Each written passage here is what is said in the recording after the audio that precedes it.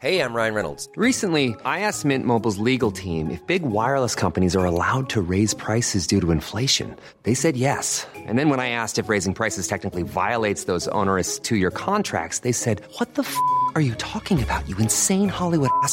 So to recap, we're cutting the price of Mint Unlimited from $30 a month to just $15 a month. Give it a try at mintmobile.com/switch. $45 up front for 3 months plus taxes and fees. Promo rate for new customers for limited time. Unlimited more than 40 gigabytes per month. Slows full terms at mintmobile.com.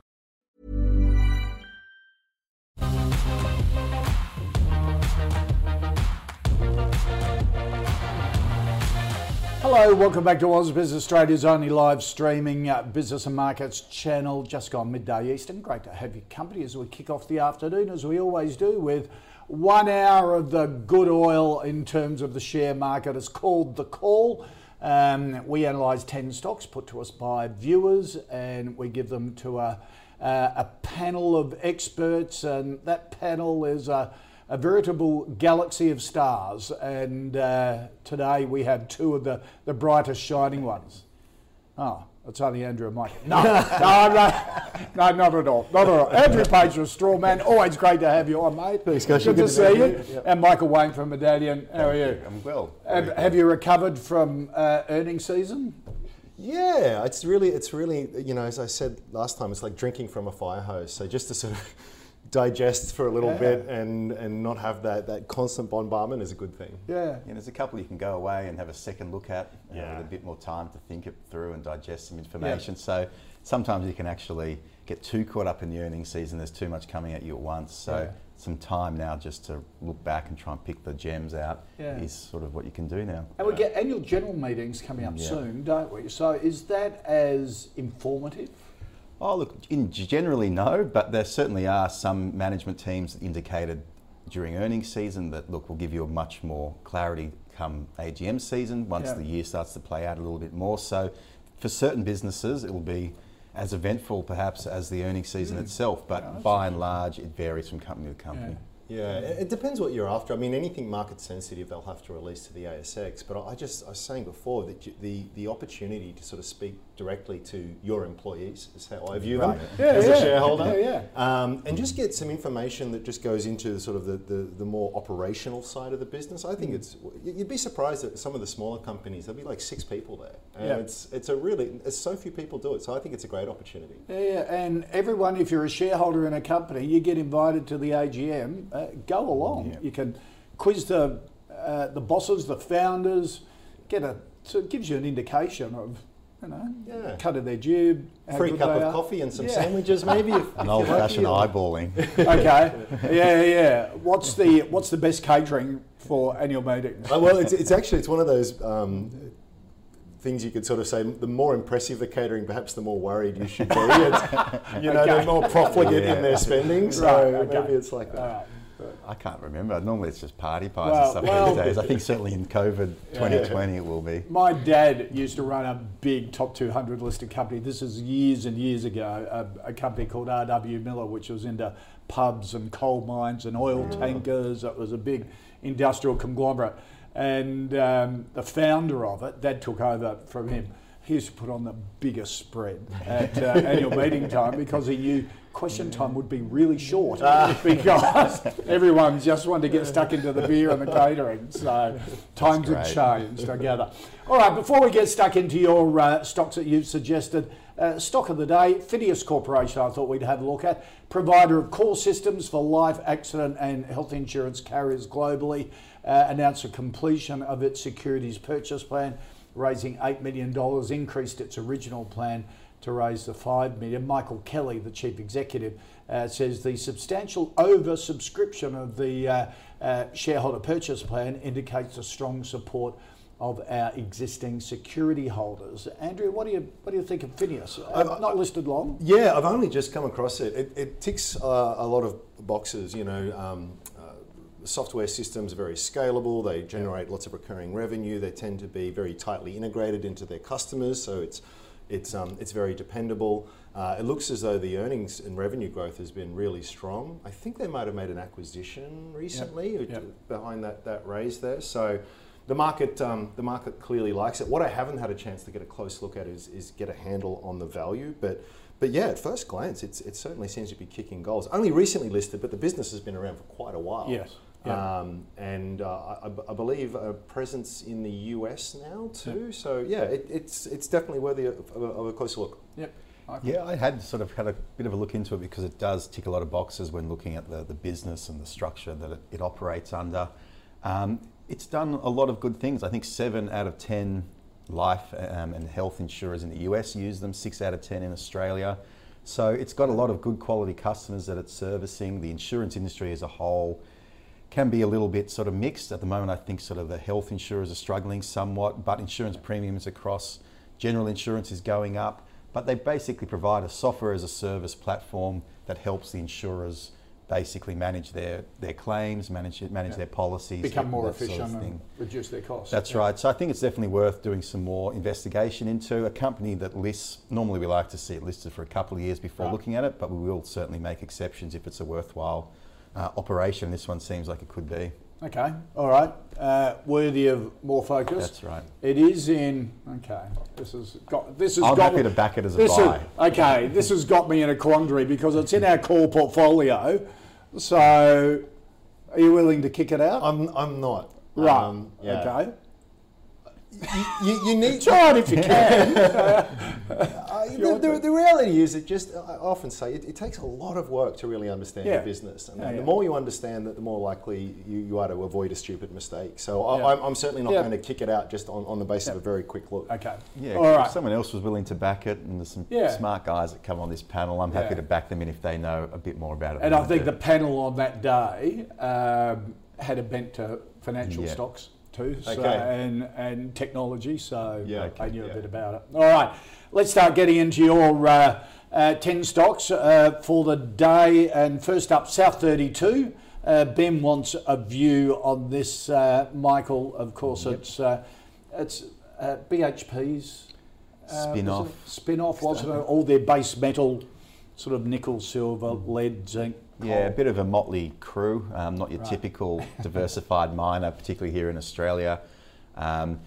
2014, I think this one got spun off from BHP, so it's been flying solo for some time, and it's gone through a couple of cycles really in that period. And I think if you look at it, it can be a cautionary tale for a lot of commodity investors in that the cycles do come and they do go. So you look at South 32, you look at Whitehaven Coal. After reaching some lofty highs a couple of years ago, they've come back to the field a long way. At the moment, Rio BHP are doing very well, but their turn might come to go through a bit of a tough time soon. But South 32, they've got some very good quality assets. The costs of production tend to be in the lowest quartile compared to their competitors and their peers. But again, some very obscure or more obscure commodities that can be very cyclical, and it's difficult to predict the cycles for those commodities. So for that reason, I've never invested in it. But if you're looking for diversification away from coal and away from iron ore, and you want as good as quality Australian miner, then this ticks the box if that's what you're looking for. But for me, it's not something that's ever excited me too much. Andrew? Yeah, I agree with that. I mean, so yeah, listed for as a separate entity for 6 years. I think they've only been profitable for 3 of those years, at least on a statutory basis. So at the start, when they first listed, it was seen as getting rid of all the crap out of BHP. You have to wonder.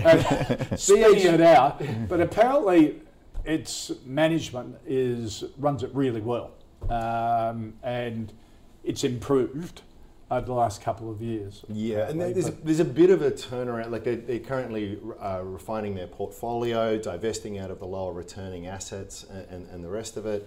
But look, the shares are today at the same price they were when they got spun out. Right. I mean, in between then and now, they were down 50% at one stage. One stage they were up 100%. But that is, in my experience, the general experience for investing in commodity stocks. Even very well-run ones with low cost of production. Super tough. Not for me. Yep, okay. All right, Andrew Sally wants a view on Simlate Milk. This is a dairy processing company based in Canterbury in New Zealand. Sells products to China, like every dairy company wants to do at the moment, and the rest of Asia. Does powdered milk and does the infant formula as well. A lot of people would look at this and say, oh, is it a baby A2? Yeah. Well, A2's actually got a big stake in these guys, and they contract manufacturers for them. Because A2 doesn't own a dairy, does it? At all. It's just a marketing. It is a brand manager. It's a brand manager. So this is one of the producers they buy from. Yes, it is. Okay. And the reason why AT is structured the way it is because you have far lower capital intensity, far better return on capital. It's more attractive, and you outsource the very heavy the capital heavy kind of stuff to other people. That being said, Synlat's had an incredible run. I mean, sales are up 40% since 2017. Wow. Net profit sort of doubled in that period as well. They've had a bit of a tough run recently. There's a bit of a legal stoush going on in terms of some land that they acquired to build a new manufacturing plant on. I don't know what the outcome of that is. I think with COVID, that's all sort of been delayed at this stage. There's a bit of a question mark around that. They've invested heavily too in extra capacity, and so when you build all these sort of processing, manufacturing plants and the rest of it, super expensive investments to make. Yep. But then you sort of have to fill them up with utilization to really get. So it's a good thing. It's a necessary thing that you're investing in that, because that will be the foundations for future growth. But it does tend to sort of give a bit of a pause to the financials growth. Because at first, when you turn it on, there's not much utilization going through this very expensive factory, and you have to sort of fill that up. Yep. So, but yeah, look, I think in terms of the industry that they're in, I think it's very attractive. There seems to be a lot of growth there, a lot of demand, particularly for things from New Zealand. It's very clean, it's very green. So it looks interesting. The PE is only about 13 from what I could see, which seems super cheap for a company growing at those levels, and there's probably something behind that I'm missing. Maybe Michael could say, right. but it definitely looks interesting. Okay. Look, it's a business that's been sort of on the radar for a while because of that relationship with A2 Milk, but I've never invested in it and haven't for clients, and probably won't at the moment. As you suggest, they've built up their capacity, and done a lot of capital expenditure, building up processing facilities, etc. But the balance sheet at the moment's a little bit shot because of all that investment. So we want to see the returns starting to come through, or the utilisation, as Andrew put it, start to come through. That way they can start to repair that balance sheet or justify the investments that they've made. They've done a pretty good job in adjusting their sales mix away from more traditional dairy products to higher margin products in the adult nutrition space, as well as obviously the infant milk space. So there's a lot to like about this business, but just at this point, we'll prefer to steer clear of it. Okay, all right. Brad wants a view on Michael Polynovo, one of our medtech companies. They have it's a regenerational sort of technology, isn't it, called NovaSorb. Goes around the world, includes sort of breast cancers and the like. Really highly regarded business. Yeah, so this is actually one that we hold for clients and have had some decent success with it. Not so much lately, it's come back to the field somewhat, but essentially, it's a new age technology which helps treat burn victims. So essentially, in the past, what they would do is they would take a polymer or an animal, if you like, take some of their tissue and they would implant it onto the human, and then over time, the wound would heal itself that way. But the problem with that is it was very expensive, and also there's a lot of infection involved. So they've effectively come up with a new technology which is synthetic in nature but actually reduces infection rates and lowers the costs as well and improves the end result. Because ultimately, once a burn victim has a significant burn, you need to replace the tissue with something that the skin can then grow back onto. So there's this, and then there's another one which is just escaping me now, Avita, is it? Right. Yeah. Which is more the spray-on skin. This is more the base layer, the tissue, and look, it's gone through all the clinical trials. It's a fully commercialised product now. They've done a lot of the hard slog, and so to speak, but for them it's all about now getting out and marketing this to hospitals and clinicians and medical officials around the world, and they're doing that with some varying degrees of success, but primarily good, strong success. In the last 6 months or so, they have been a little bit inhibited by COVID, getting in front of people, being able to present this new technology, but the reviews from doctors around the world have been so far very, very good. It's just about spreading the word, and we are confident this company will be able to pull it off long term. It's probably a little bit expensive at the moment, but should they continue on a similar trajectory in terms of their sales, then it'll be a worthwhile company to look at. So, worthwhile buying on the pullback? Yeah, I'm happy at these prices. They had a decent annual report just recently. They actually upgraded leading into the results, then they delivered in line with those revised results.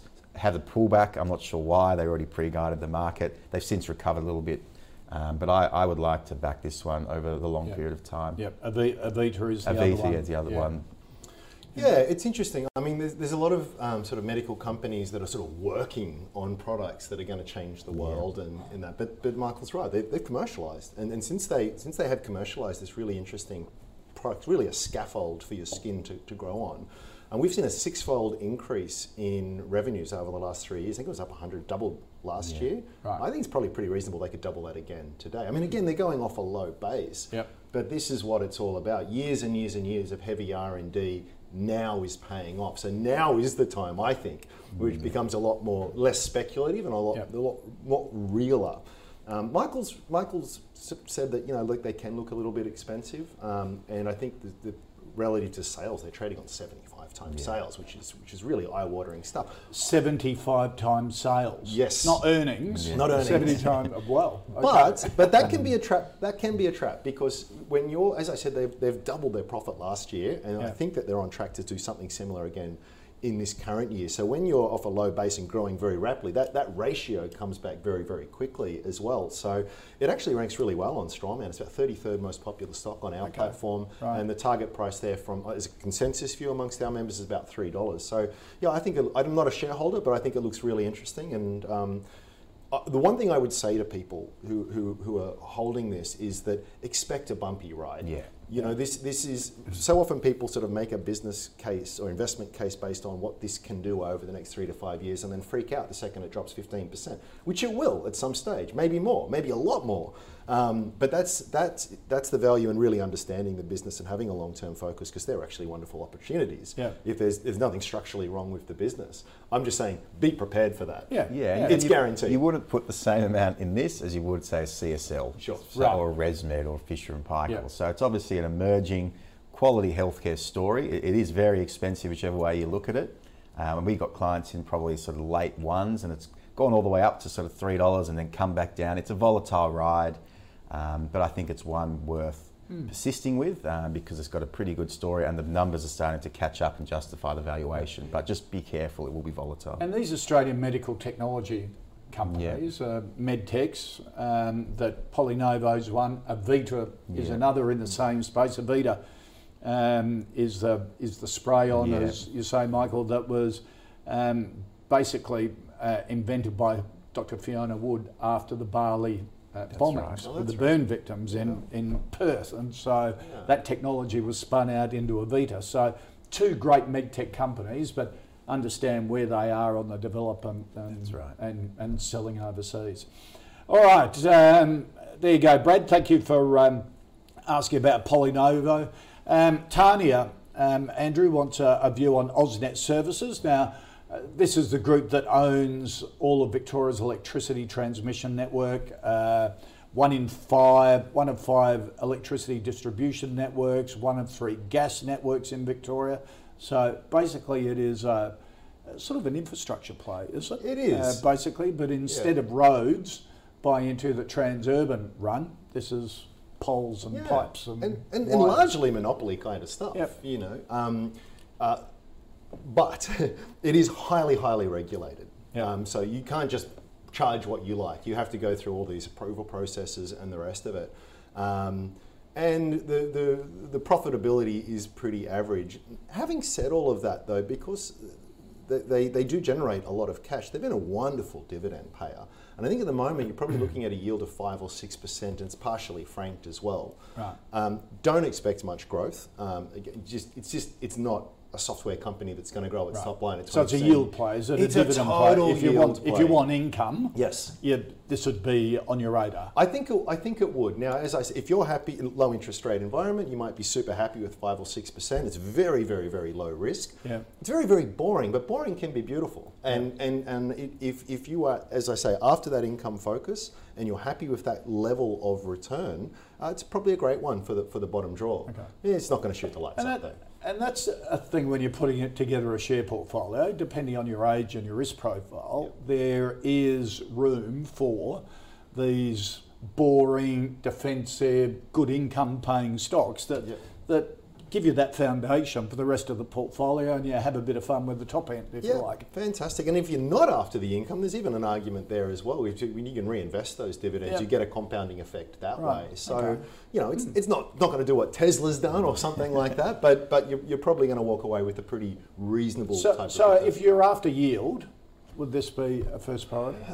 If you're after an income dividend return? It's hard. I really mentally have to adjust to this new interest rate world. It's taken me a while, but I sort of look at that 5-6%. Let's add on a couple of percent for some growth in that. I think, maybe I'm greedy, but for me it's not enough. But given what's out there on a relative basis, it's probably about up as high as you can get in terms of quality income streams. Yep.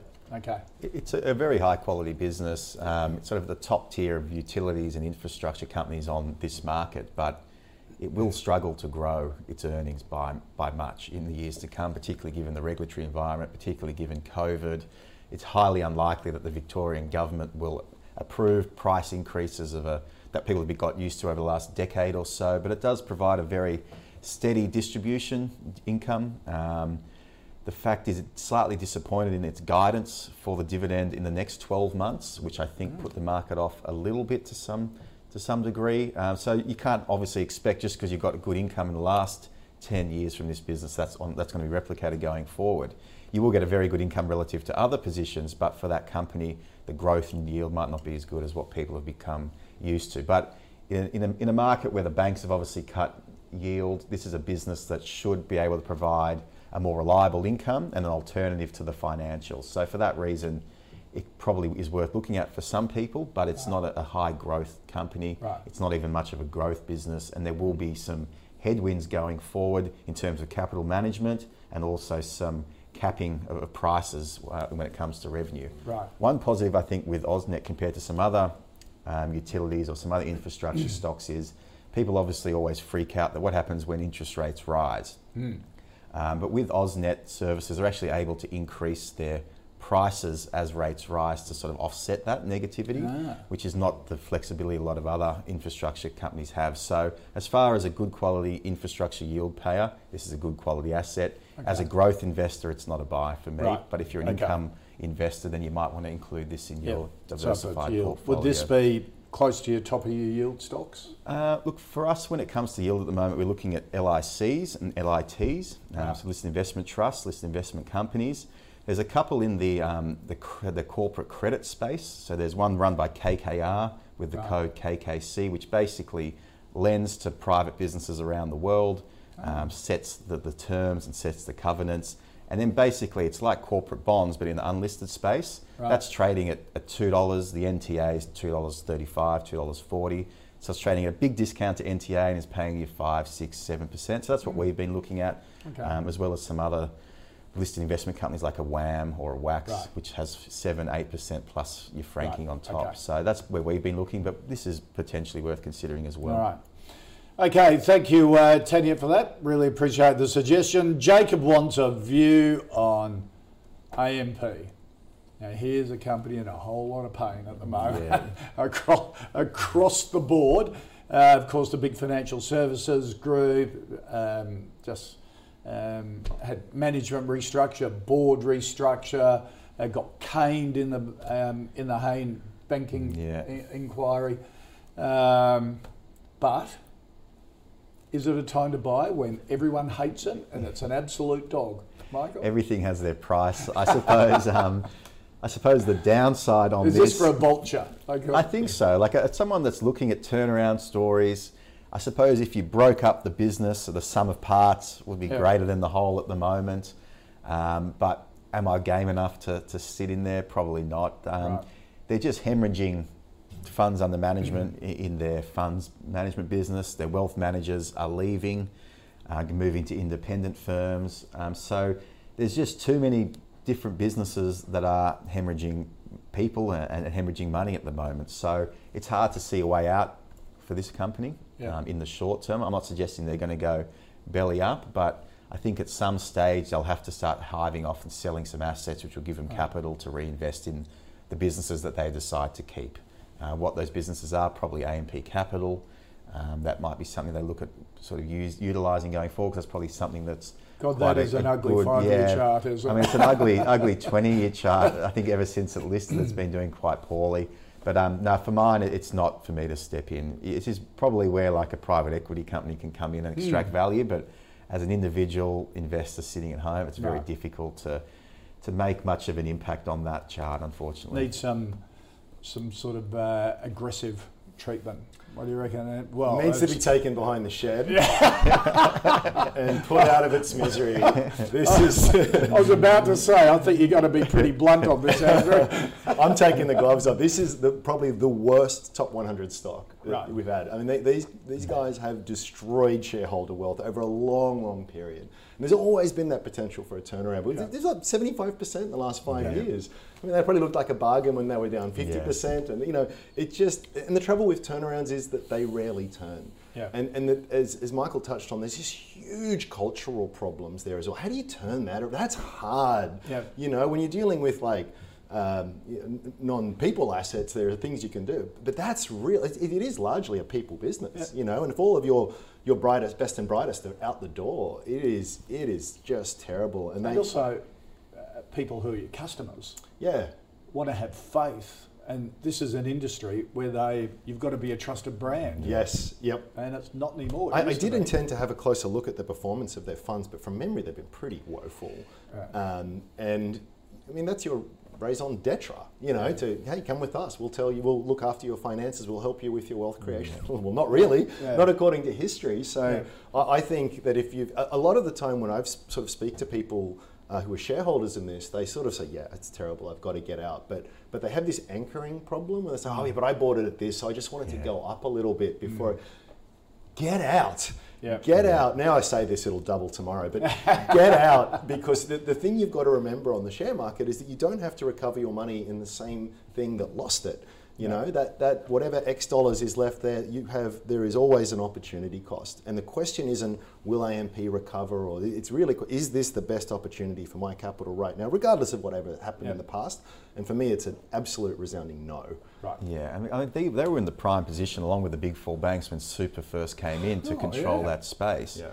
And I think what they got caught out in a lot of cases as the years went on, that a lot of them were claiming to be active funds, but essentially they were passive funds masquerading as active funds, index huggers, charging active fees. And then over time people have wised up to that. The industry's got a lot more sophisticated and they've had to cut their fees, and the funds have been flowing out at the same time, because having 90% index hugging with a couple of percent outside of the index weightings is no longer a way to say that you're an active fund and charging 2% management fees. So that, I think, is the issue that they face. So they're seeing fund outflows, fees are coming down, losing key personnel. Imagine working in AMP at the moment, walking the hallways at lunch. It just would be strategic review, revolving door at the top. I mean, what's there to like? But what you said at the very start, it needs some private equity guys to come in and go, right, we're going to cut and sell off and just hone this thing down to the financial racehorse that it probably should be. Yeah, because they've got so many legacy loyal clients there. That's the thing. It does still have quite a good brand name, believe it or not, within a certain percentage of the population, maybe slightly older or whatever it may be, but nevertheless it's there. So there is some value to be extracted if they can manage to turn around some areas, but I'm not the person to be doing that. Okay. and you don't want to put your money to back it for the ride either. All right, let's check in with our first 5 stocks and our stock of the day, Fineos. A yes, and it stays into the calls portfolio. South 32, the big base metal, diversified base metal resource stock, a no. Synlait Milk, a no. Polynovo, a yes. Really interesting technology and well regarded in the market. AusNet, if you're after yield, dividend yield, worth a look. But certainly isn't a growth stock that you're going to see much action there. And AMP, avoid at all cost. And if you married AMP shares at whatever price that you bought in, I think the message is loud and clear, just get out. It's not worth it. Here on the call, we've got our own portfolio. We've been tracking since July 1.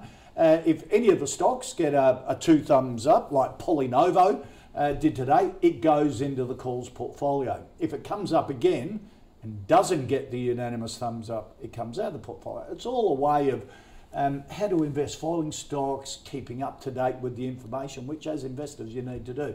Let's check how it's going. Over the last week, it's up 2.5%. For the month, it's 5.75%, and since the 1st of July, up 11.5%. And let's take a look at some of the stocks that have recently been added by the experts here on the call. Integral Diagnostics, Macquarie Group, CSL, Dicker Data, and Coles have been added in the last couple of weeks. You can check all the stocks in the portfolio. Just head to ausbiz.co/portfolio. As I said, we'll keep it up to date every day. Victoria may have lost the AFL, but it's winning back the gold miners. North Store Minerals is set to IPO next week after a $20 million raise. Chief Executive Stephen Tambanis joins us on the pulse. That is in the next hour at 1:15 here on Ausbiz. Gold stocks all the rage at the moment.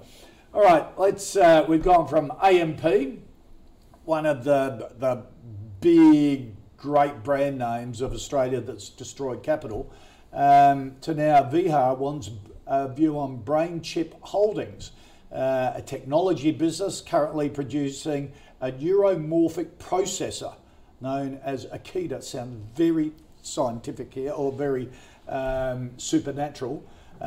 You'd see it in a Hollywood movie, but it's described as providing ultra-low power edge artificial intelligence processors for vision, audio, and smart transducer applications. Just done a big deal with Magic Eye in the United States, and has gone like a train in the last 3 days, Andrew. I've been waiting to talk about this one. So Vihar, you probably looked at this and gone, what the hell's going on here? Can you tell me? I only really took notice a couple of weeks ago because it entered the Strawman Index. Right. And it's just based on what people are doing. It's now number 3 on the index, and it's up like 90% in that time. Yeah.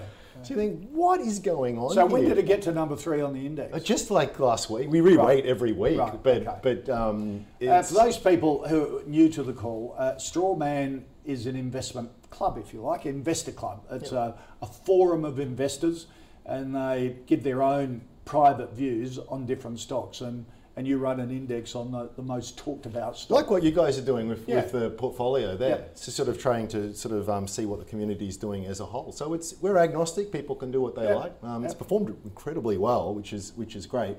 But BrainChip is fascinating. Yesterday it topped $1 billion market cap. Wow. All right, and my fear is that this is being driven by what's probably best described as the Robin Hood phenomenon. Right. It's shares are appreciating rapidly. It's got a lot of very sexy buzzwords attached to it: AI, edge computing, big potential, and I think people are buying on a momentum kind of basis without any real view to the underlying. Now let me just qualify all of that. Now, see, that chart for people says in May it was 3 cents, today it's 79.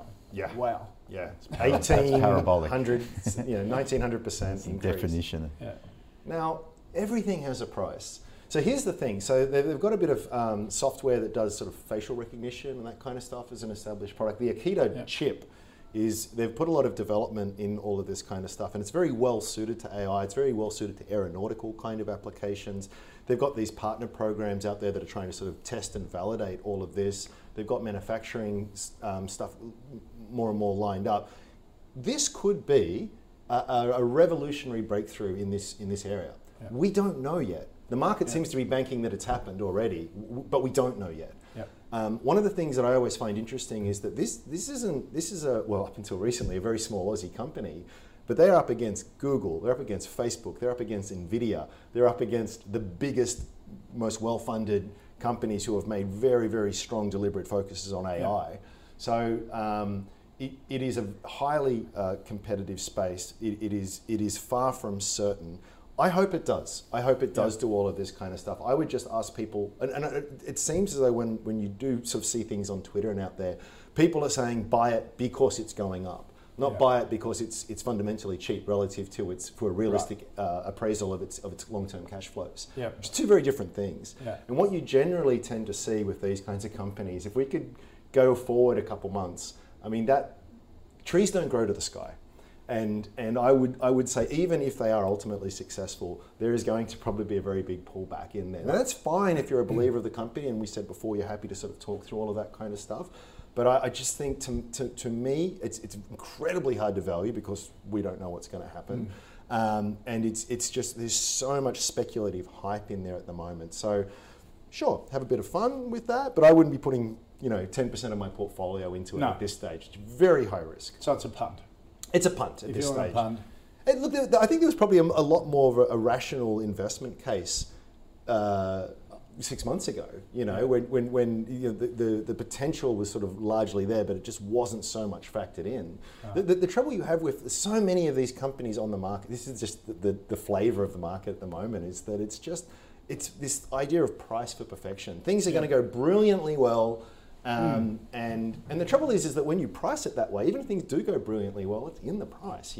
By definition, you're not going to do wonderfully well. And there is that asymmetry that investors always have to look at. Consider the downside. So everyone's looking at this thing, assuming it's going to go well. Ask yourself what happens if it doesn't. Right. So too hot for you? Way too hot for me. Look, I don't know much about this company, I must admit. I haven't got much more to add than Andrew has obviously looked into it a lot more than I have. You just got to be very careful. It's run up, it's a hockey stick chart. Is it valued? Is it worth that price? Probably not. But they've got a lot that they need to do in order to justify that long term. So for mine, I just can't even fathom looking at it really. Right, okay. That's not to say Australia's not good at that, because on the market we have Appen, which is in AI, as people are interested in this area. You've got your Appens of the world, Ordinate, I suppose, with their Dante technology for matching video and audio. So there are some good proven companies there that have a track record. We have some if really you're cool, interested. really good tech companies here. Australia tends to do niche tech well. Like the Silicon Valley has all the big, broad IT applications, but the things that are sort of focusing on very specific niches, albeit very large in a global context, I think that's where the real interest is there. Yeah. Okay. Yeah, I mean, the tech sector's grown significantly and will continue, you would think, over time. Technology, integrated research. There's Integrated many more research, emerging as well now, which is interesting. Yeah. It's really good. All right, Bernie wants a view on Pact Group. We're going from ultra high tech, almost Star Wars futuristic, to packaging, boxes and recycling and materials handling and things like that. Good, solid business. Michael, what do you reckon of Pact Group? Yeah, look, it's a good, solid business. It's had a few issues in recent years, but essentially the area of specialty is rigid plastics. So if you think about shampoo containers, that sort of stuff. So that's what differentiates it from, say, an Amcor. That's right. Which is a more traditional pack. That's right. They all tend to have their areas of specialty, and this tends to be packs. They have had some headwinds in the last couple of years because of an uncertain sort of dairy industry and a couple of other parts of their industry, but they seem to be in a balance sheet repair mode, and I think this year's results, by looking at the numbers, were slightly better than the market was expecting, which suggests that things are progressing better than was initially feared. It's well run. For those that don't know, it's the daughter of Richard Pratt and her husband. They're the major shareholders in this. So it is run fairly conservatively. They are looking to spin off one or two of their lesser profitable divisions. That way they can continue to repair the balance sheet and focus on their core products. They have now expanded into Asia, which is potentially a good thing, but obviously as well there comes a lot of competition with an expansion into Asia, and it can put a lot of pressure on margins. And that's what I think has freaked the market a little bit out in the last couple of years or so, is that they've got this big expansion project. Their core business was faltering slightly, so they needed basically to free up some cash and raise some capital, sell off some lesser performing parts of the business. That way they can then refocus on that expansion. But look, it's not a business I would invest in at this point. It's more of a stable slow growth kind of company that will hopefully over time spit out some decent cash flow. But if you are a shareholder in it, it's probably worth sticking with just in the short term because the turnaround seems to be coming a bit quicker than the market initially feared. Okay. Yeah, very much turnaround play. And they I think, suffered from trying to expand too quickly. And that did put a lot of pressure on the balance sheet as well. Margins really came under pressure. It is a low margin business to begin with. It's one of these businesses that is going to be around for another, it's going to be around for a long time, and they're going to be making money for a long time. But it's a question of what growth can they achieve. I had a look at the consensus guidance, and it's sort of flat for the next sort of couple of years. Maybe they can beat that a little bit. And look, the shares are on a PE of 11, which in today's market is almost unheard of. So if you believe as being cheap, it's been really cheap, but cheap for a reason. People are perhaps a little bit skeptical as to whether they can do this or not. As I said before, turnarounds rarely turn, and if they can, that is great. I would personally like to see more evidence of it though before I took a stake. Okay, all right. So I know for Pact. Melanie wants a view on Treasury Wine Estates, Australia's biggest winemaker. It's big brands are things like Penfolds and Wolf Blass. Had a fairly checkered sort of couple of years in the past, got new chief executive now, also fighting the issues in China at the moment as China is sort of targeting our wine industry, and Treasury sells a lot into China, does it? 42% of its profits, not its sales, it's got a much higher margin business in China. Yep. It's close to half of its profit comes from China, and now China's accusing Australia of dumping, and there's all of that old chestnut that's at play there, which is really sort of like, where is this going to go? And relations are really deteriorating, and we've got Trump making comments, and it is a very big question mark.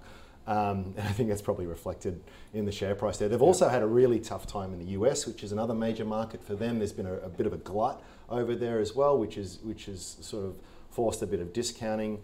They've been going through a bit of a change to do what they call premiumization, just to focus on the higher value products within its portfolio, and that's been reasonably successful. I mean, sales have, excluding this year, which was sort of impacted by COVID and China and the US and that kind of stuff, sales have been sort of moving up a little bit, but the operating margins have really significantly improved over that time. So they've been doing well, and that's kind of reflected there in that price chart. But at the moment, for me, it is just too uncertain. I think they're trying to sell off Penfolds, or they're considering selling. That's been around for a while, hasn't it? To hive off to get capital and sell their most famous brand, but they keep delaying it, don't they? I've been waiting for perfect conditions. Waiting for a better price, maybe. Well, they could be waiting a while for perfect conditions, Michael. What do you reckon? Yeah, look, it's a tough business because, as you point out, 40% of earnings come from China, but I think it only makes up 7% or so of their total volume sold. So I think they sell 85% of their sales into Asia or go into China. So they're going to take a hit if this persists for a while. It's just very hard to have pricing advantage when it comes to wines. If you get two very similar products, you tend to go for the one that's the cheapest, and that tends to drive prices lower. So for mine, it's quite a cyclical business. They've been doing all they can to repair the balance sheet or improve the balance sheet so that it's a higher margin operations. They've stopped focusing on some of those lower cost wines where there was a lot of dumping going back a couple of years ago, an oversupply or a glut of wines. But again, it's hard to sort of pick a point in time and extrapolate that into the future and suggest that things will continue to be good for an extended period. So for mine, it's not a business that we invest in, and I'm not that excited in it, despite the fact that it's pulled back a long way. Yeah. If you're interested in that area, we had some, go onto the Auspiz website or through the app and catch up. We did just last week interviews with the chief executive of Australian Vintage, which is McGuigan, Napthine, Tempest 2. They sell nothing into China. It's all Europe and the US, really? which would have been they would have been seen to be absolutely nuts over the last 3 years. Now they're going, well, we've got no exposure to China. Really? And another little one that's called Founders First. which is a group that invests in craft beer founders and helps, gives them money to capitalise a business for a stake. So they take a stake in craft brewers where the founder is good at craft brewing but not very good at marketing and all that sort of stuff, and in gin. So beer and gin. Two growth areas there. Yeah. So it's a real. I thought that was a really interesting one. It's what I love about Ausbiz, all these little companies that are just off people's radar, which do similar things in Treasury Wine Estate. Yep. Thanks for that, Melanie. Nilesh wants a view on Catapult Group. If you're a sports nut, you'll know what Catapult is. If you see the bulge in football players, the back of their Guernseys, that's usually a Catapult GPS tracker, which feeds in all their vital stats to the high performance manager of sport. They're in high performance sport technology. Really interesting business, Andrew. Super interesting business. I've been a shareholder for a long time. Oh, you have? Yeah. I thought it was just high performance coaches that brought into this. When they floated it, they did a very good job of sort of giving allocations to all sports high performance coaches to get them interested. Look, and since they've been, they actually spun out of the Australian Institute of Sport as a technology yonks ago. But a lot of NFL and NBA teams use them too.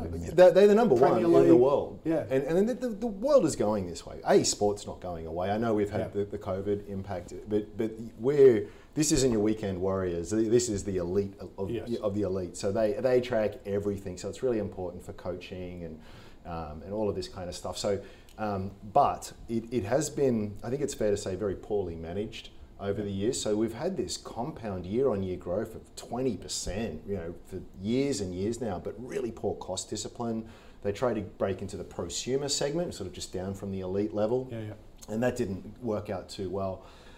So it's been a super bumpy ride. I've ridden it from about 70 cents to $2 3 times now. I love it when you share your war stories. You go, no one's perfect with their investing. Well, I didn't say that, Koshi. I think again, it's a good lesson in trying to sort of use volatility as your advantage, because I definitely did lighten the load when it got higher, and I was buying more when it got 50 odd cents in March or something. So. I just think they're wonderful opportunities when they come. So this is a business that now is under the new management of Will Lopez, and in the most recent results, they passed cash flow break even. They're EBITDA positive. Their operating profit was up 225%. They've still got very strong runway there. We're talking before about Aussie companies that are the global leader in their field. That's Catapult. Yep.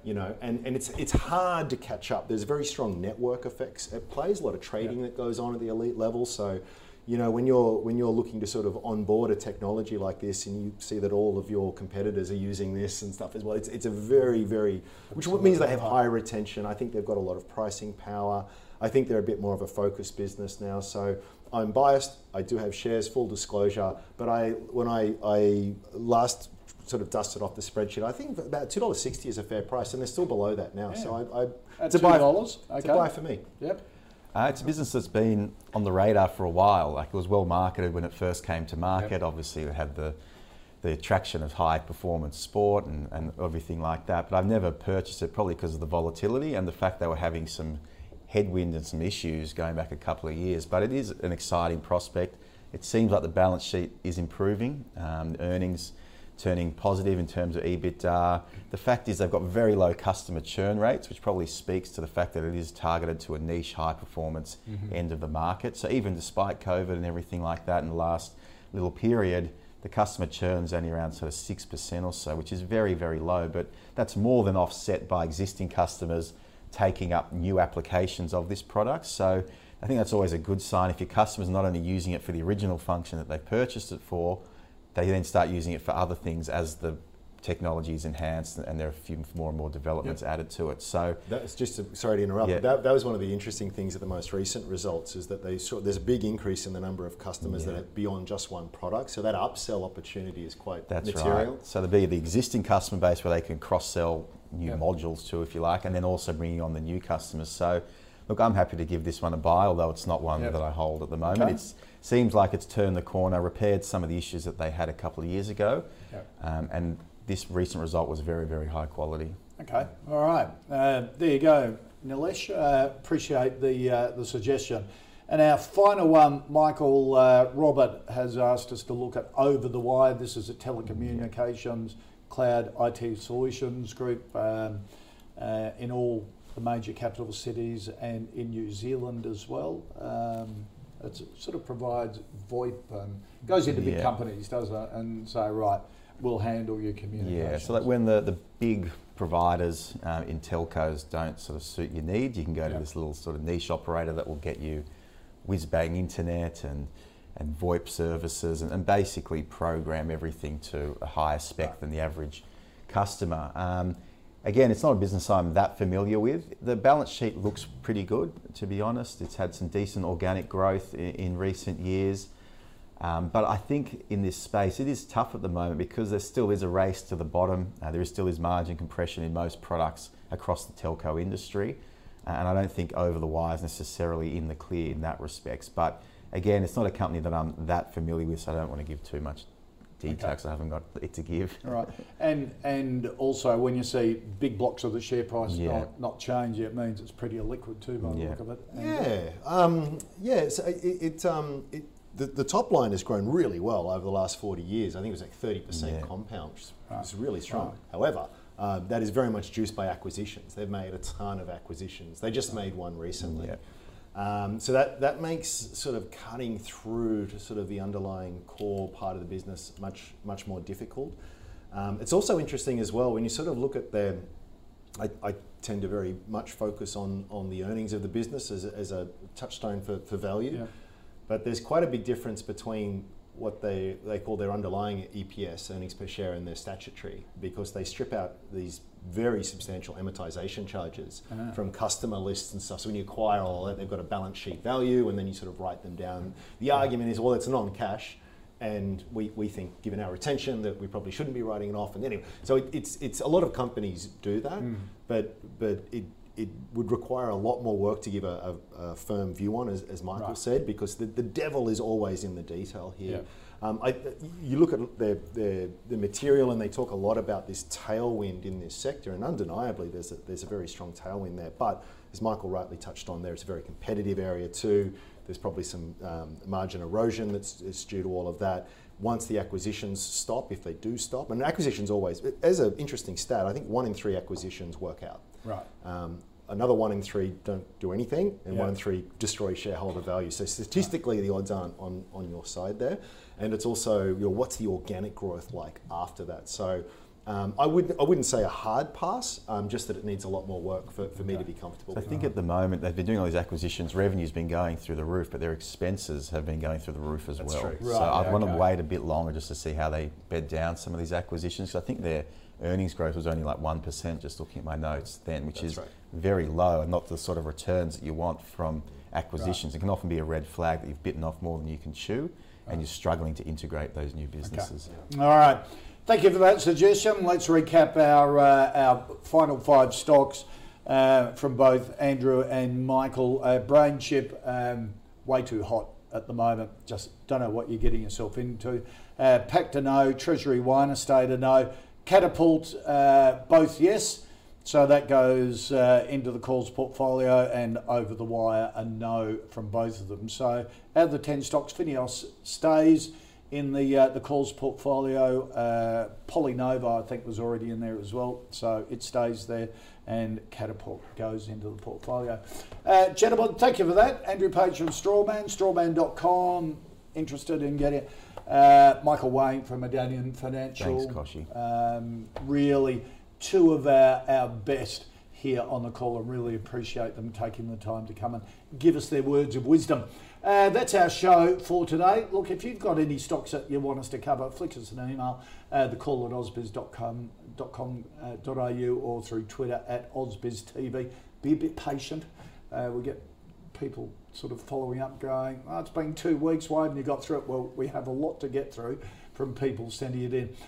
Also, don't forget the calls portfolio. Head to ausbiz.co/portfolio. Now, if before we take a break, get the latest from our team straight into your inbox. Sign up for COB. All the stuff you need to know in the day in business, finance and startups. Nadine and Scuddy bring it to you. Subscribe at ausbiz.co/join. That full analysis is in your inbox at 5:30 Eastern every afternoon, Monday to Friday. So the full wrap up in case you've missed anything. And the Startup Daily Show is coming up between 2 and 3 o'clock, where it looks at companies that are seeking capital, venture capitalists, startup. Today they're joined by Mark Pert as he launches his ag tech business. Mark Pert on equity crowdfunding platform Virtual. That's only on Ausbiz on the Startup Daily Show between 2 and 3. Whole lot more coming up throughout the afternoon. Enjoy it here on Ausbiz. Back in a tick.